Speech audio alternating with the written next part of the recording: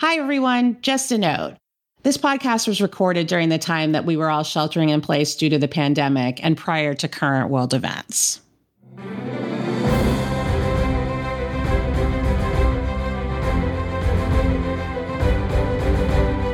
Welcome to The Awardist, a podcast from Entertainment Weekly that takes you inside this year's Emmy race with interviews, analysis, and more. I'm Sarah Rodman, executive editor at Entertainment Weekly. And I'm Kristen Baldwin, TV critic at Entertainment Weekly. And we're so ready to talk about TV because we're always ready to talk about TV. So, Kristen, I wanted to ask you, we've talked about shows, we've talked about books.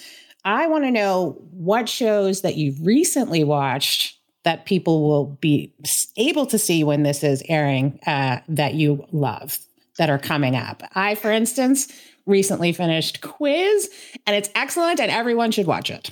Excellent. Oh my God, I can't wait to see that because I know you've raved about it, and we love ourselves some Matthew McFadden. Yes, we do. A delight.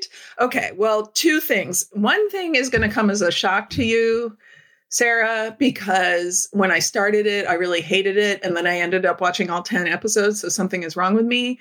It is called Upload, and it's on Amazon. Oh my God. I know. And look, I am not saying it's good, and I'm making air quotes here. I'm just saying that it's got a lot of issues, but it's actually kind of silly and enjoyable in a like turn your brain off at the end of the day way. This is the show from Greg Daniels. It's on Amazon. It's about a guy who dies and gets uploaded into a sort of VR simulated heaven. There's also a murder mystery involved, and the cigarette smoking man shows up as a different character, but for a while. Anyway, I kept watching you know how sometimes you watch and then you don't know why you're still watching, and you just keep watching, and by the end you're like, hey, I just finished the season.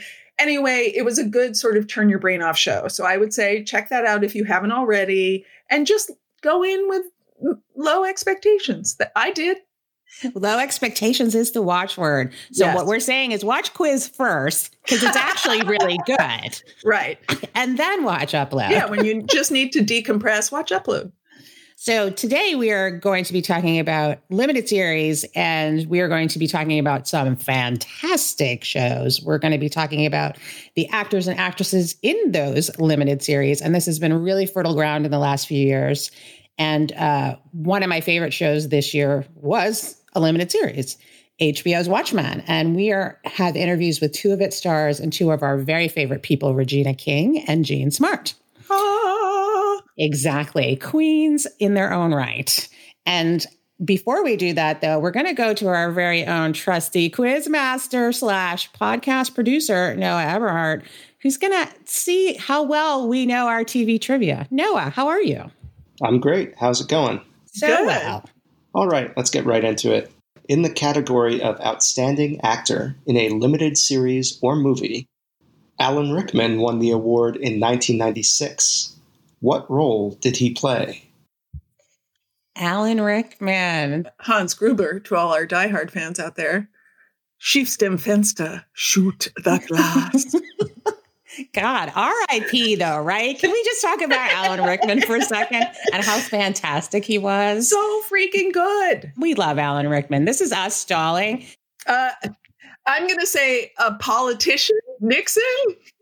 A real life character. Nixon. I'm going to say it's a British politician, and I'm going to say it was Margaret Thatcher. You're both super close. He played Rasputin. Now, of course, that you say that, I'm like, yes, I remember that. Total sense. But he won. Did he have like a big long beard? And I mean, I'm sure we probably watched it. But yeah, all right. Well, R.I.P. Alan. All right, on to the next question. Which actress has been nominated for Outstanding Lead Actress in a Limited Series or Movie the most times? She has also won the award the most times. She has won the award the most, and she has been nominated the most. Why aren't these multiple choice, first of all? Yes, they should be like Who Wants to Be a Millionaire? I feel like it needs to be like a Laura Dern or a Nicole Kidman. Right. Like it's probably someone that we typically think of as a film actress. I'm just going to say a different Laura Linney. And I'm going to say Laura Dern, which I think is probably wrong because maybe I should take that back. I'm going to take that back. Then can I take Laura Dern? Well, then I'll take Laura Linney. Is either one of us right? Or is either Laura correct? The answer is Helen Mirren. Oh, of course. Just all those seasons of Prime Suspect. Prime Suspect, yes. Which actually, in retrospect, when you think about it, shouldn't have been a limited series. Exactly. Like she was playing the same character, but I guess those were like TV movies, right? Yeah. It wasn't like there was 6 or 8 of them. So yeah, that makes complete sense. All right, Dame Helen, good for you. It was very British today. No, I appreciate that. Well, it can often be a very British category. It is a very British category. Although when we take a look at last year's race, it was not British at all, I don't think. The winner of the Outstanding Actress in a limited series or TV movie last year was Michelle Williams playing Gwen Verdon and Fosse Verdon, which I think was absolutely the right call. Her competition included Amy Adams for Sharp Objects, Patricia Arquette for Escape at Dannemora, Ingenue Ellis for When They See Us, Joey King for The Act, and Niecy Nash also for When They See Us. That was an incredibly competitive category last year. My gosh. And I mean, I agree that there was no way anybody but Michelle Williams was going to win. Had anybody else had a chance, maybe it would have been Patricia Arquette, but she was also nominated, I believe, for The Act. So she... in a supporting category, I believe. So I think Michelle Williams was great, but Patricia Arquette had a great year as well. She really did. She was so fantastic in that. If you all haven't seen Escape at Dannemora, you should definitely go back and check it out. It is a really, really wonderfully well done drama directed by Ben Stiller, of all people. Really smart, really interesting. And Benicio del Toro. It's really excellent. So in that category this year, there is also going to be very stiff competition, I believe. There are so many great female roles this year, which is not something that we often can say. I know. Although that is becoming increasingly more common. And I think in terms of people that we feel confident are going to get nominated, the women from Little Fires Everywhere, Reese Witherspoon and Kerry Washington, Merritt Wever for Unbelievable, which is another one I would highly recommend, Cate Blanchett for Mrs. America, and the girl who has my heart, Regina King for Watchmen. I just feel like it's such an outstanding performance. But those are all really good choices and I bet you that's the category. Who else do you think is going to be in there, Kristen? I think you could possibly slot in Caitlin Dever, also from Unbelievable, and maybe Zoe Kazan from Plot Against America.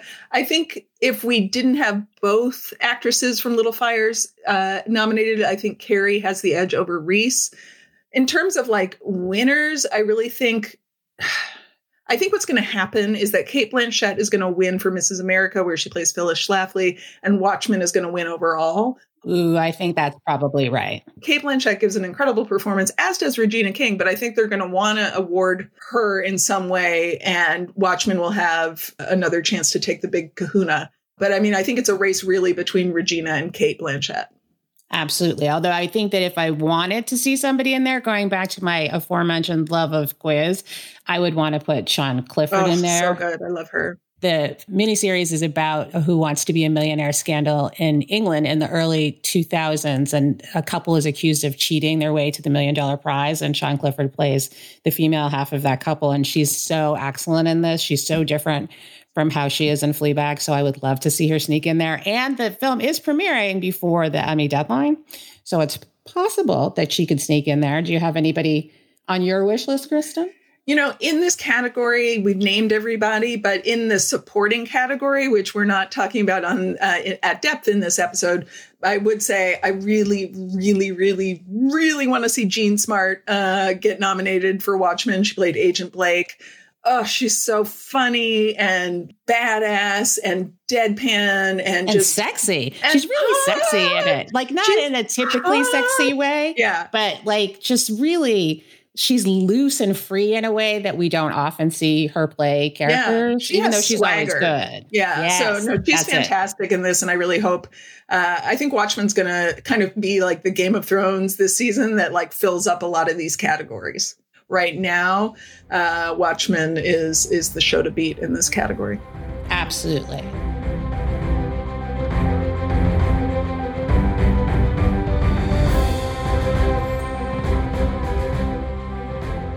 So we will move on to the men in this category. Last year, as a refresher, our outstanding actor for a limited series or TV movie was Jharrel Jerome for When They See Us. His competition included Mahershala Ali for True Detective, Benicio del Toro for Escape at Dannemora, Hugh Grant for A Very English Scandal, Jared Harris for Chernobyl, and Sam Rockwell for Fosse Verdon. Again, a very competitive category. Yeah, it really was. It was, Jharrel Jerome, his performance was incredible in When They See Us. He was one of the exonerated five, and he was the only one in the cast who played his character from childhood to adulthood. And he's the one who spent the longest time in jail, and just heartbreaking, but incredible performance, and he deserved it. But yeah, wow. I mean, any one of those actors could have won, and you wouldn't feel bad about it.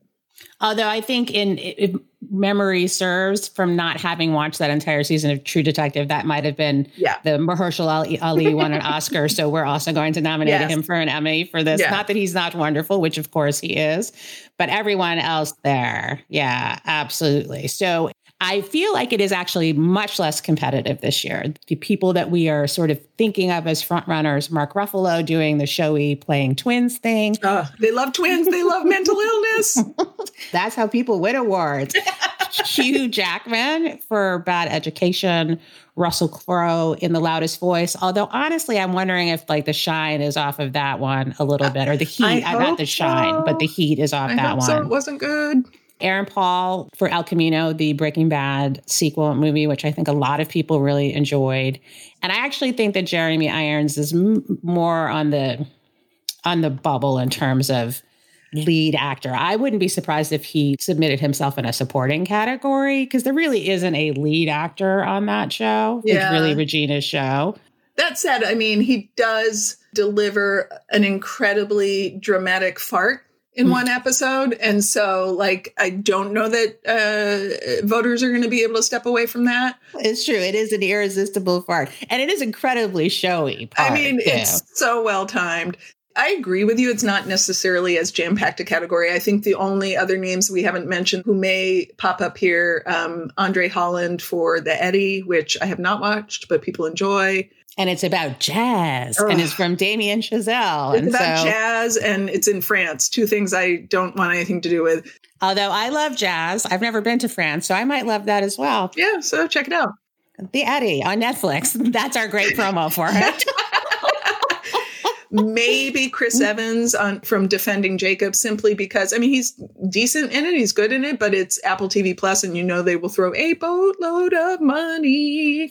And he's Captain America. And the only other one that maybe is a dark horse, and I didn't like this show, but I think it's because I'm old, Paul Mescal from Normal People. He plays one of the very sad and hot, horny people in that show. And people love that sad, hot, horny show. I haven't watched it yet. I need to get on the horny train, apparently. If you like hot people looking sad and having sex, then this is your show. I feel like that's just my life, though.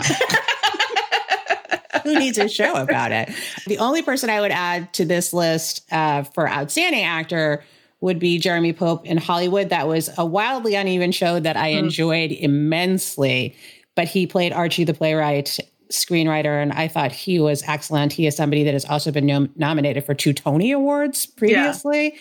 And he really is terrific on the show. And to dip into the supporting category, Dylan McDermott is so good in Hollywood. And again, the show is flawed, but his character, who's somewhat based on a real person, it gives him the juiciest thing that he's had to do in a really long time. And he just bites into it with a gusto that is really enjoyable. He's hilarious and empathetic. And he's a gas station owner who's also a pimp. He's got a heart of gold. And unlike some of the other actors in the show, he always knows the right tone to take in his performance in a Ryan Murphy show. And he's having the greatest time, and he's delightful. I would also say in the supporting category, if I had a wish list, I would add Joe Mantello from Hollywood, who plays Dick Samuels. He's incredibly so good. And then this is shocking for me to say because I am not a fan of Big Bang Theory or basically anything this person is in, but Jim Parsons is incredible And I mean, the only other supporting I would mention to throw in there is also from Watchmen, Tim Blake Nelson, who played Looking Glass. Yes. So good. So good. I could just go on and on about Watchmen all day, which coincidentally fits in perfectly with our first interview in this episode. I got a chance to talk to Regina King, the Oscar and Emmy-winning actress.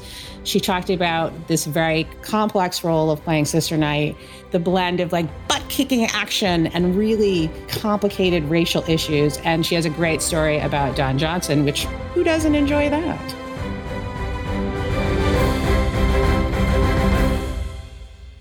We are so happy to be joined by Ms. Regina King, star of Watchmen, Oscar winner, Emmy winner.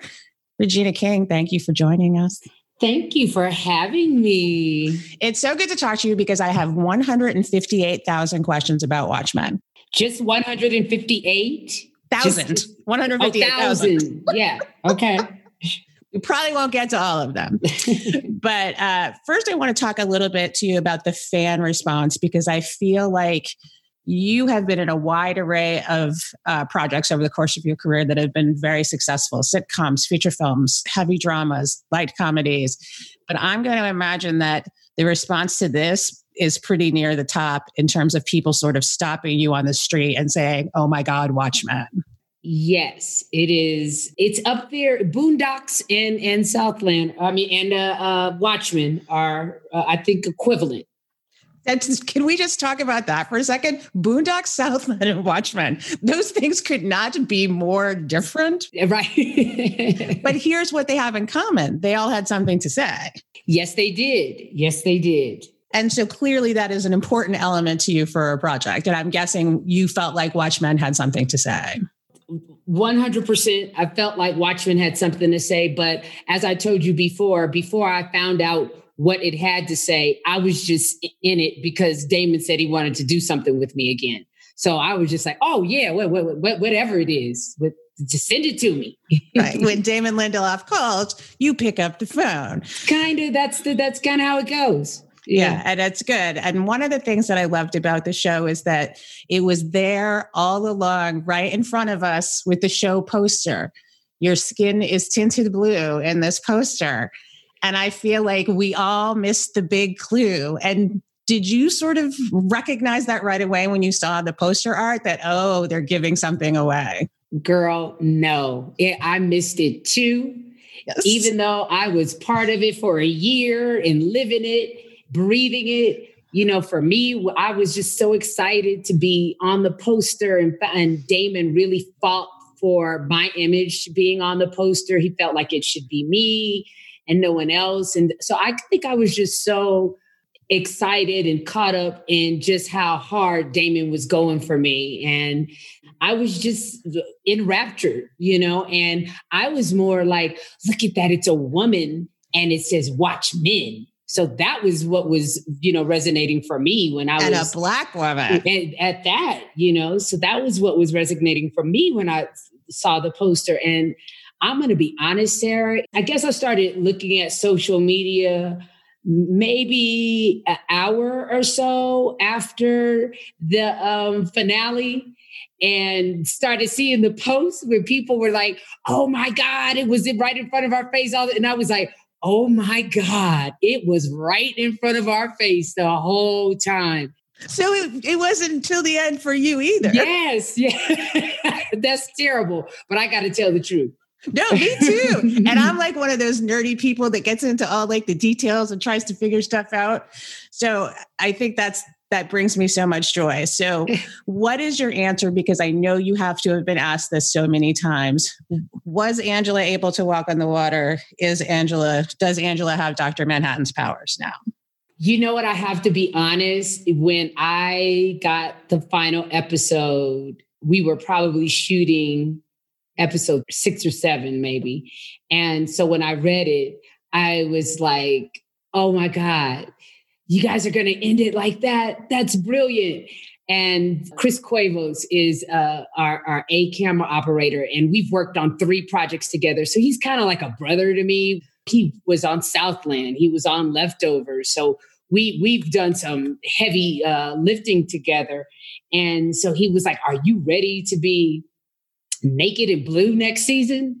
And I was like, oh my God. I was like, man, you know, she's going to fall in that water. So that was my thought. I thought, you know, she was falling in. Interesting. So here's the thing. Damon has said fairly unequivocally for a period of time that for right now, at least for him, there is no season 2 in this. But I feel like the suspicion is if he gets a brainstorm that perhaps somewhere down the road there could be, but it might not necessarily be the same group of people in this time period. It might be more sort of anthological, like American Crime was. Would you be willing to show up in that world if in fact you are the new Dr. Manhattan as an ancillary character? Right. Again, you know, if Damon is involved, I'm there because I know he subscribes to what's the point as a writer if you're not going to take a deep dive, you know, if you're not going to really just do the work. And he's experienced the pitfalls that you fall into when you just do something because you're fulfilling a contract. So yes, I mean, even if it was just one episode, you see, I did it for Leftovers, you know, came back for just one episode. Yeah, I'm down. The Big Bang Theory even. So like, hey. Yeah.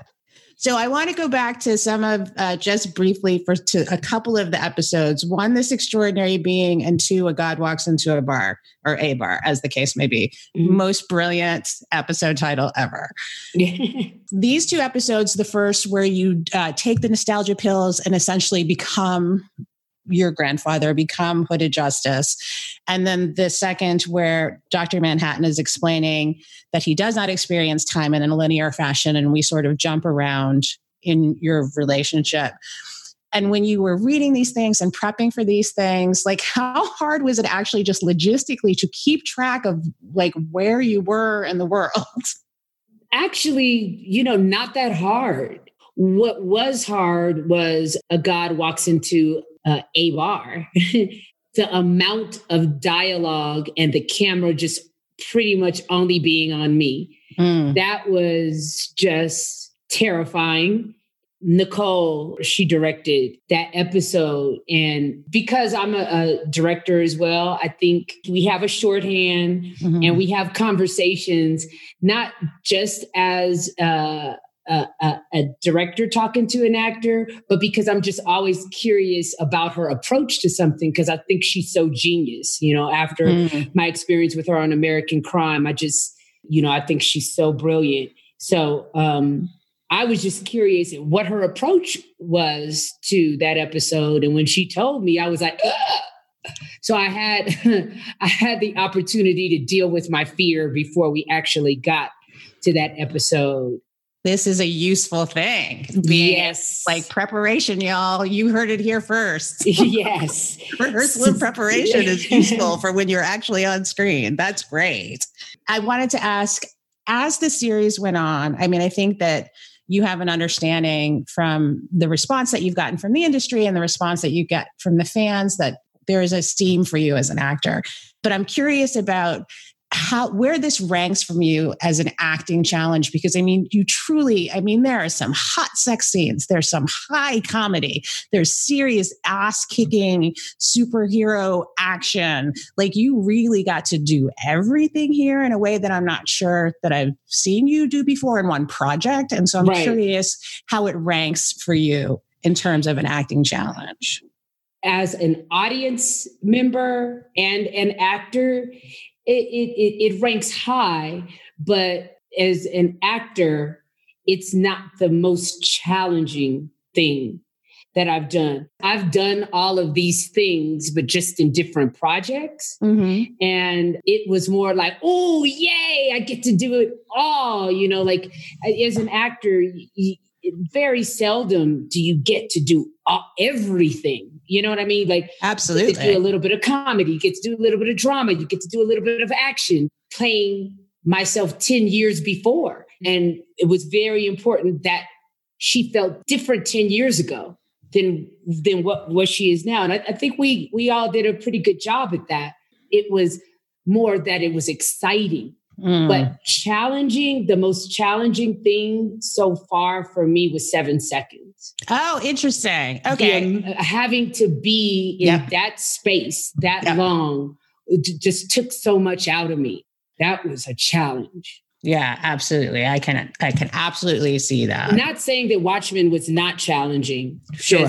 I wouldn't rank it as high as 7 seconds when it comes just to challenging your ability to stay the course. Yeah. Well, I think that's good to know. I mean, I think people think of challenge in that sense, but I love that you were so excited by this. And I just want to ask about one of your castmates, because the stuff that you did with Jean Smart was so good. And had you all worked together before? We had not worked together, but we have admired each other for years.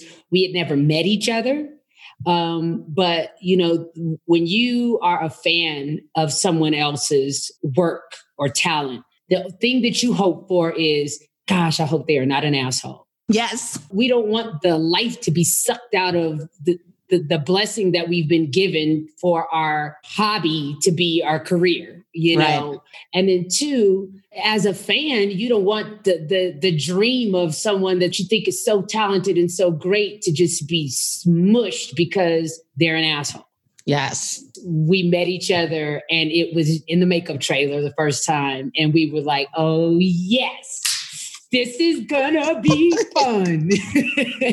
I love it. She is so delightful. Oh my gosh, she is delightful. She makes the best cookies.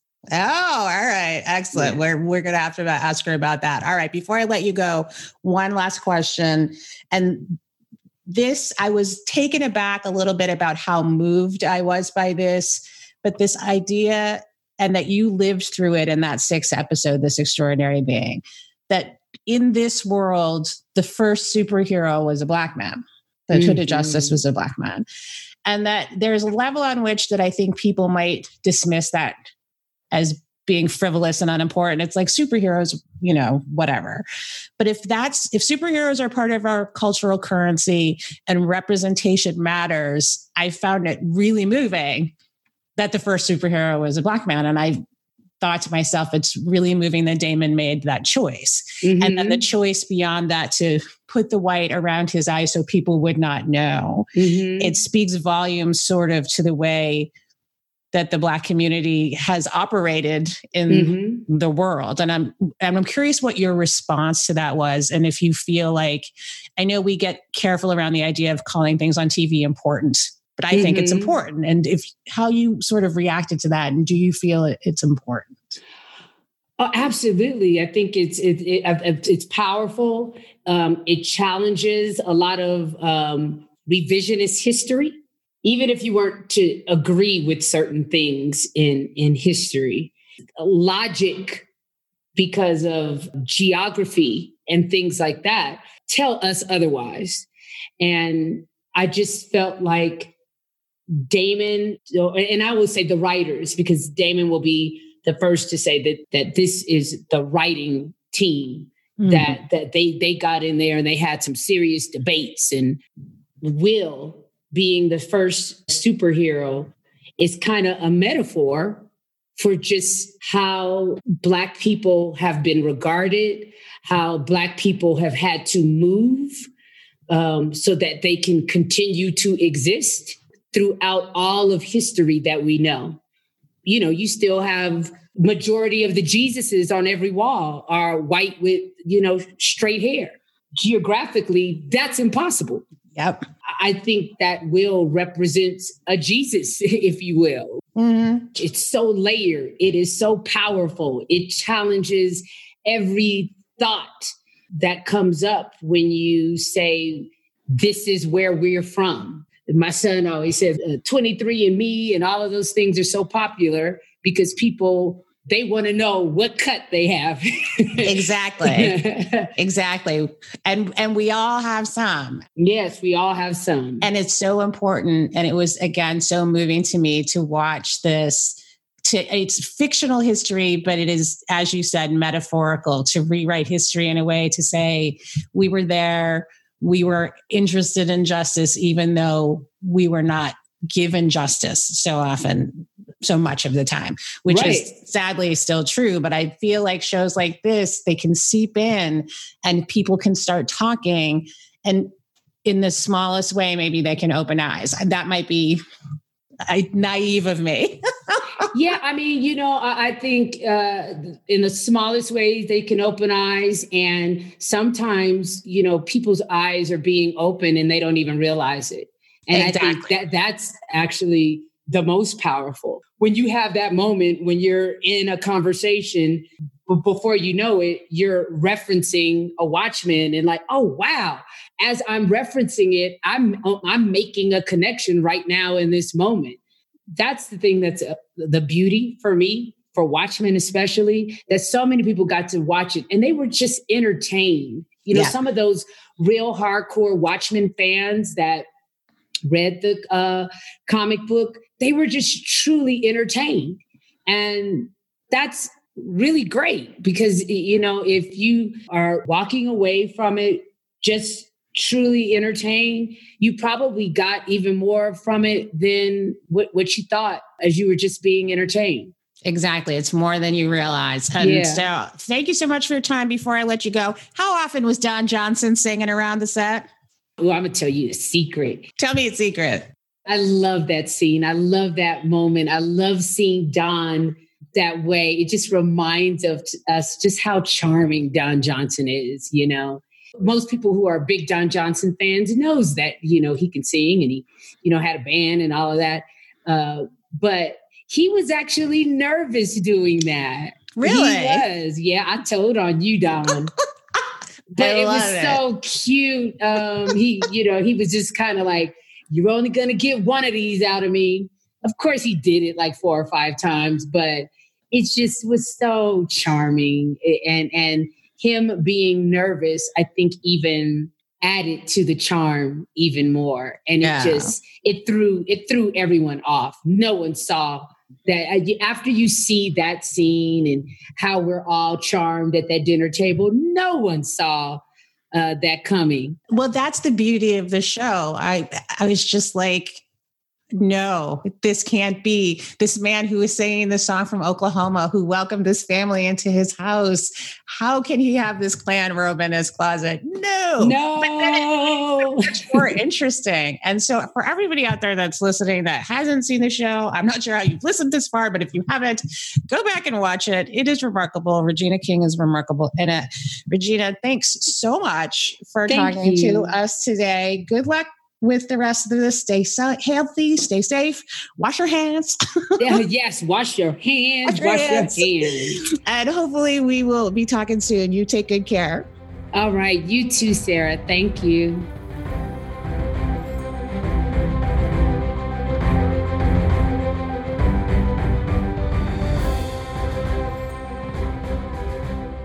Next up, I was delighted to speak to Jean Smart, goddess extraordinaire and a supporting actress in Watchmen. She played Agent Lori Blake in a hilarious performance, very funny and badass. She talked to me about several things, including 1, the large blue phallus that her character carries around with her in a briefcase, and 2, that amazing trapdoor scene she had with Frances Fisher.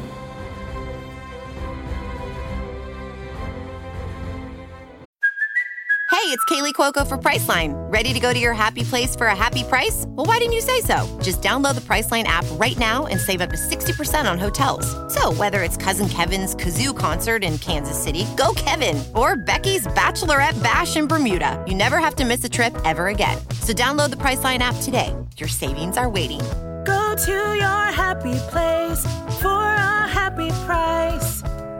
Go to your happy price, Priceline. So I was just rewatching this season of Watchmen, which was so great. And I know, just to start off, you weren't super familiar with the source material, but you did get a crash course. I did. As a performer, do you prefer, are you somebody who likes to do a ton of research or work with just what's on the page? How do you work? I think the script has to be your guide. I mean, obviously it's great to do research, but if it starts really conflicting with what has been written, then it's not helpful. So, because the script has to be your guide, but definitely the research helps and helped. Because I mean, I needed to know what some of the relationships were because I didn't have a clue, you know. Well, right. And, you know, certainly it seems like Lori has a lot of issues with her past. Yeah, she does. She's a lot of issues. Could have stopped right there. Period. It's funny because, you know, I watch a lot of TV. That's my job. And I know that when you show up on screen, whether it's a drama or a comedy, that there's going to be some comedic elements because, like, you don't hire Jean Smart if you don't want some funny. And so I guess my question is, do you prefer playing characters who have that humor no matter what the genre of the show is? Well, that's always fun. And that certainly was a huge attraction to play Lori. You know, I was trying to think back to Fargo. Yeah. My character, Floyd, didn't have much of a sense of humor. She actually kind of did have a little wry sense of humor, you know. Yeah, no, it is fun. I mean, I guess that's the part of me that shows up in characters. It's interesting because the next show I'm doing, I play a stand-up comic. Oh, which show is that? It's going to be called Hacks. Okay. On HBO. And I told the producers when I met them, I said, you have no way of knowing this. I said, but when I was much younger, I wanted to be a stand-up comic.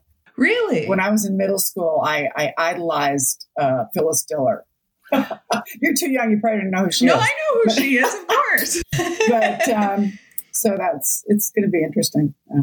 That is great. You know, Lori, she comes in and she's just like all business and you intimidating. But then first, like Petey stands up to her a little bit on the plane ride. And she seems, it's such a good scene. And she really does, you can see her, you know, in your performance, you can kind of see her change in terms of like, it's almost like she responds, she respects it when people show a little backbone. Exactly. And then Angela gets her goat sometimes too. She likes to think that she's in the charge, but I do think you're right that she kind of doesn't like it, but kind of likes it when there's someone else to hit the tennis ball back. Yeah. You know, and Destin Ingram, I can't tell you, I had so much fun working with him, who played Agent Petey. I mean, he is just delightful. And plus, he was a walking encyclopedia about Watchmen. If I had any questions, I would text him late at night and go, well, now, what was the thing about the thing and the who and the how? And he'd give me like, you know, a 5-page rundown of what it was. It was awesome. Yeah. And he's so much fun. And so just like Petey, he knew a lot about the history. Oh, God, yes. Yeah. That's amazing. Right. And of course, you mentioned there's, of course, then that scene in the mausoleum with Angela where, you know, it's this intense showdown and Angela just gives it back to her with, ooh. And you have this incredible split-second reaction, like an extra long blink. Like, I want to hear about filming that scene and how you sort of got that dynamic going in that exchange. So much of it was on the page. I have to give such credit to Damon and all the writers, because it just seemed very clear to me what it should be. Yeah, that's probably the one time we see someone really set her back on her heels a little. She didn't see that coming at all. And so you think, oh, this is going to be a fun relationship. You know, one of the things I remember about that night was how cold it was. I didn't think I was going to survive. It was so cold. Oh, because you were shooting outside. My God, that cemetery was so cold. And that was Atlanta, Georgia. I mean, I did Fargo in Canada. It was never that cold. Did it take a long time did you do different takes of that sort of the ooh moment and all of that? Or was that something that you hit pretty quickly? I think we just did it. Well, I mean, everybody was miserable, so I don't think we did copious amounts of takes of anything. Regina was so awesome in that scene. Yeah. And seeing her come up out of that hole with those goggles on was one of the greatest shots. And it is so great, you know, in this whole season, you know, there are scenes where it's you and Hong Chow and Regina King in a scene together. And just watching as a fan, it's like, look at this trio of badass actresses getting to be in a scene together. Do you feel like, you know, not just with this show, but just in general, do you feel like it's a good time for actresses on TV? It feels like a particularly good time. I do. I feel grateful. You know, every once in a while I get really petty and I think, you know, where was this, you know, 25 years ago when when I looked better and I was younger. But no, I never take any of this wonderful work that I've been offered for granted. I know this may seem like very laser focused, but I'm very obsessed with your incredible line reading of the line, "Tell Sister Night about my trauma." It's just such a good line reading. You're in the car with PD, and you say it to PD because, you know, she's trying to figure out why you were a masked vigilante at some point. It's just such a natural, or one of the things that makes your character so funny is even when she's just being totally sort of, you know, quote unquote serious, like there's just that little edge of sarcasm or humor under there. Do you remember sort of shooting that car ride scene, and what do you remember about that? That was one scene that I had questions or doubts about, you know, because it's obvious that she is sort of almost being sarcastic in the sense that, and I totally understand this, but I mean, whenever she's uncomfortable, she tries to sort of make it seem like a joke, and she doesn't want to talk about it. So she's got this perfect person in the back seat. So she sort of acts like she's halfway serious, halfway kidding, so that I accuse my husband of doing this all the time. Right? I said, you'll say something, and then depending on my reaction, you'll decide whether or not you were serious. Right. You know, so if I get mad, you'll say, I was just kidding, you know, but if I don't get mad, then you'll pretend that you were serious, you know, and I think that she does that. It's sort of like she'll throw something out there and not take responsibility, kind of. Yeah, no, she had so many issues with her past and with her mother and all of that she had to kind of act like she didn't really care. Right. You know? So putting that extra emphasis on trauma, the way she says it. Exactly. It's like she's sneering at it. Yeah. So you've been asked a lot about this, but I wouldn't be doing my job if I didn't ask you about the as I refer to it, the big blue elephant in the room. Right? Am I right? You are correct. And I mean, that's a pretty good name for it. I know that you've talked about how you first saw that in the script, and like, what did you have a conversation with Damon after that, or what? How did you guys talk about that? Yes, because when he offered me the job, he sent me that first episode, Laurie's first episode. I'm reading just absolutely in heaven. And then I get to that scene. I go, oh, no. Oh, geez, this was so good. I was so ready to say yes. Anyway, I finished the script. I spoke to him on the phone and I said, so what's up with that? And he said, oh, don't worry.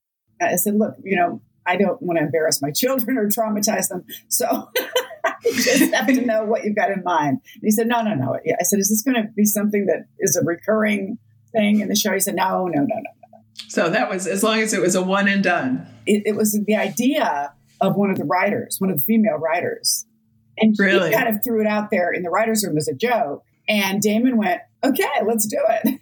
And so she was sort of like, oh, okay. And he ended up, after the show wrapped, presenting it to her in a gift box. She was like, oh my God. Hysterical. That is amazing. Was that a hard scene to get through without laughing? Well, I thought, oh my God, what is the crew thinking? You know, because they're mostly guys. And you're sort of right. Trying to, and because it was kind of a serious scene. And and there's, you know, it's about loneliness, but then there's this giant. Yeah, there's lonely. I mean, that looked painful. I mean, that's all I can think. I was like, oh my God, seriously? And there's another great scene. I think it's in the final episode or the penultimate one.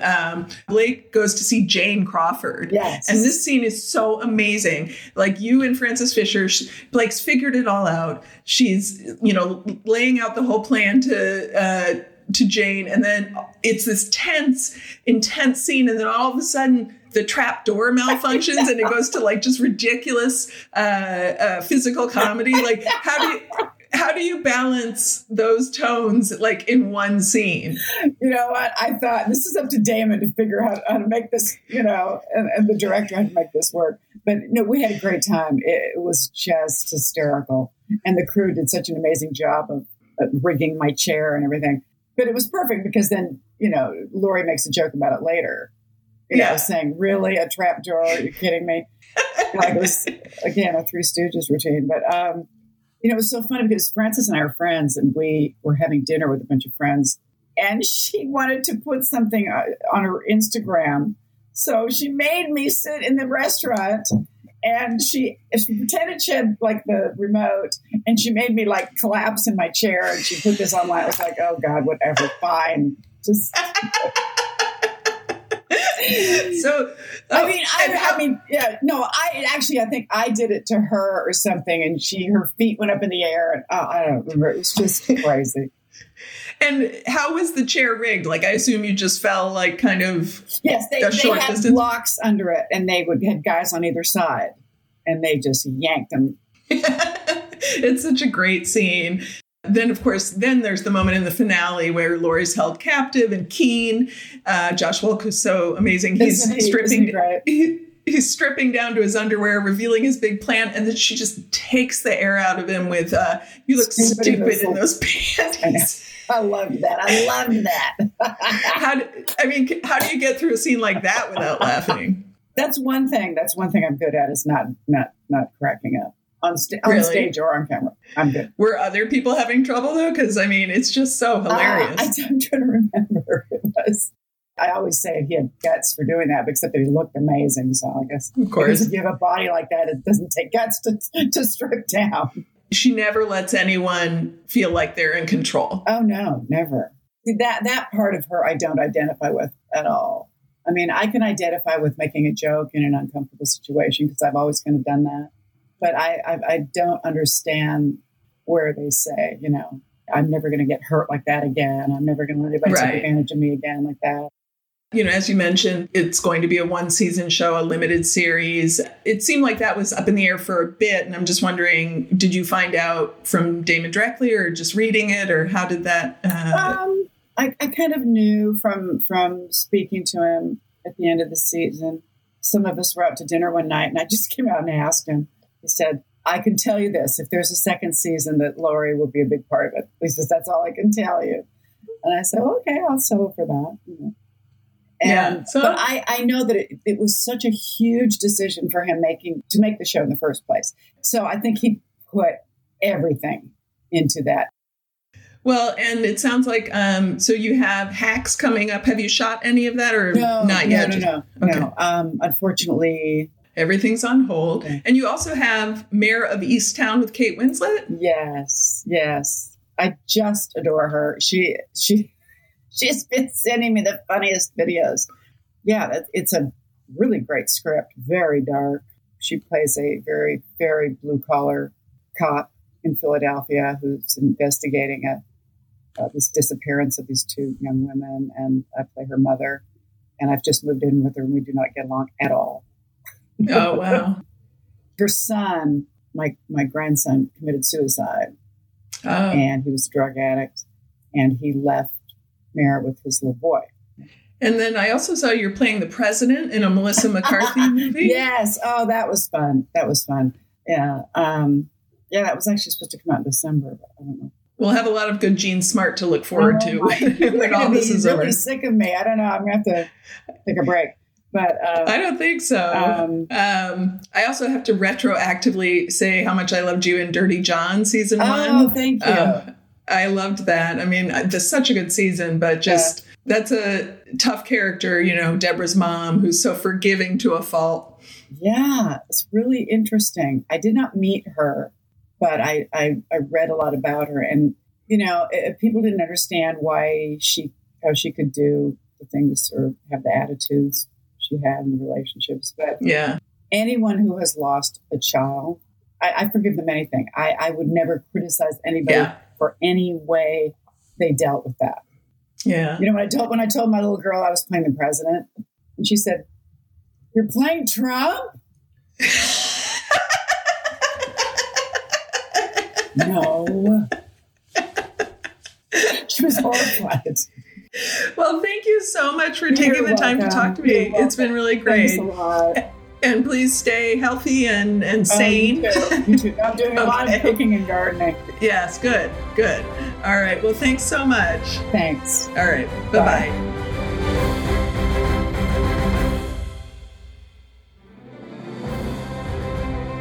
Okay, only here at the Awardist do we have dildos and superheroes, and I'd like to say, Kristen, that we have it all, don't we? Yeah, I mean, look, maybe we should make that part of our tagline. Come for the dildos, stay for the Emmy analysis. Exactly. All right, we're going to have to work on that. Next week, we'll be talking to Darcy Carden and Manny Jacinto from The Good Place and discussing some of the other amazing comedy performers from this year. You will not want to miss it. Well, that'll do it for this week's episode of The Awardist. And if you like what you hear, give us a rating and subscribe at Apple Podcasts or wherever you get your podcasts. And if you want to join the conversation, tweet at us. I'm at Kristen G. Baldwin, and you can find Sarah at Sarah A. Rodman. The Awardist isn't just a podcast. You can also find us across EW platforms on EW.com, in the magazine, and on social media too. So if you want to binge more of The Awardist, you know where to find it. Until then, we'll be on the couch. The Awardist is produced by EW in partnership with Pod People.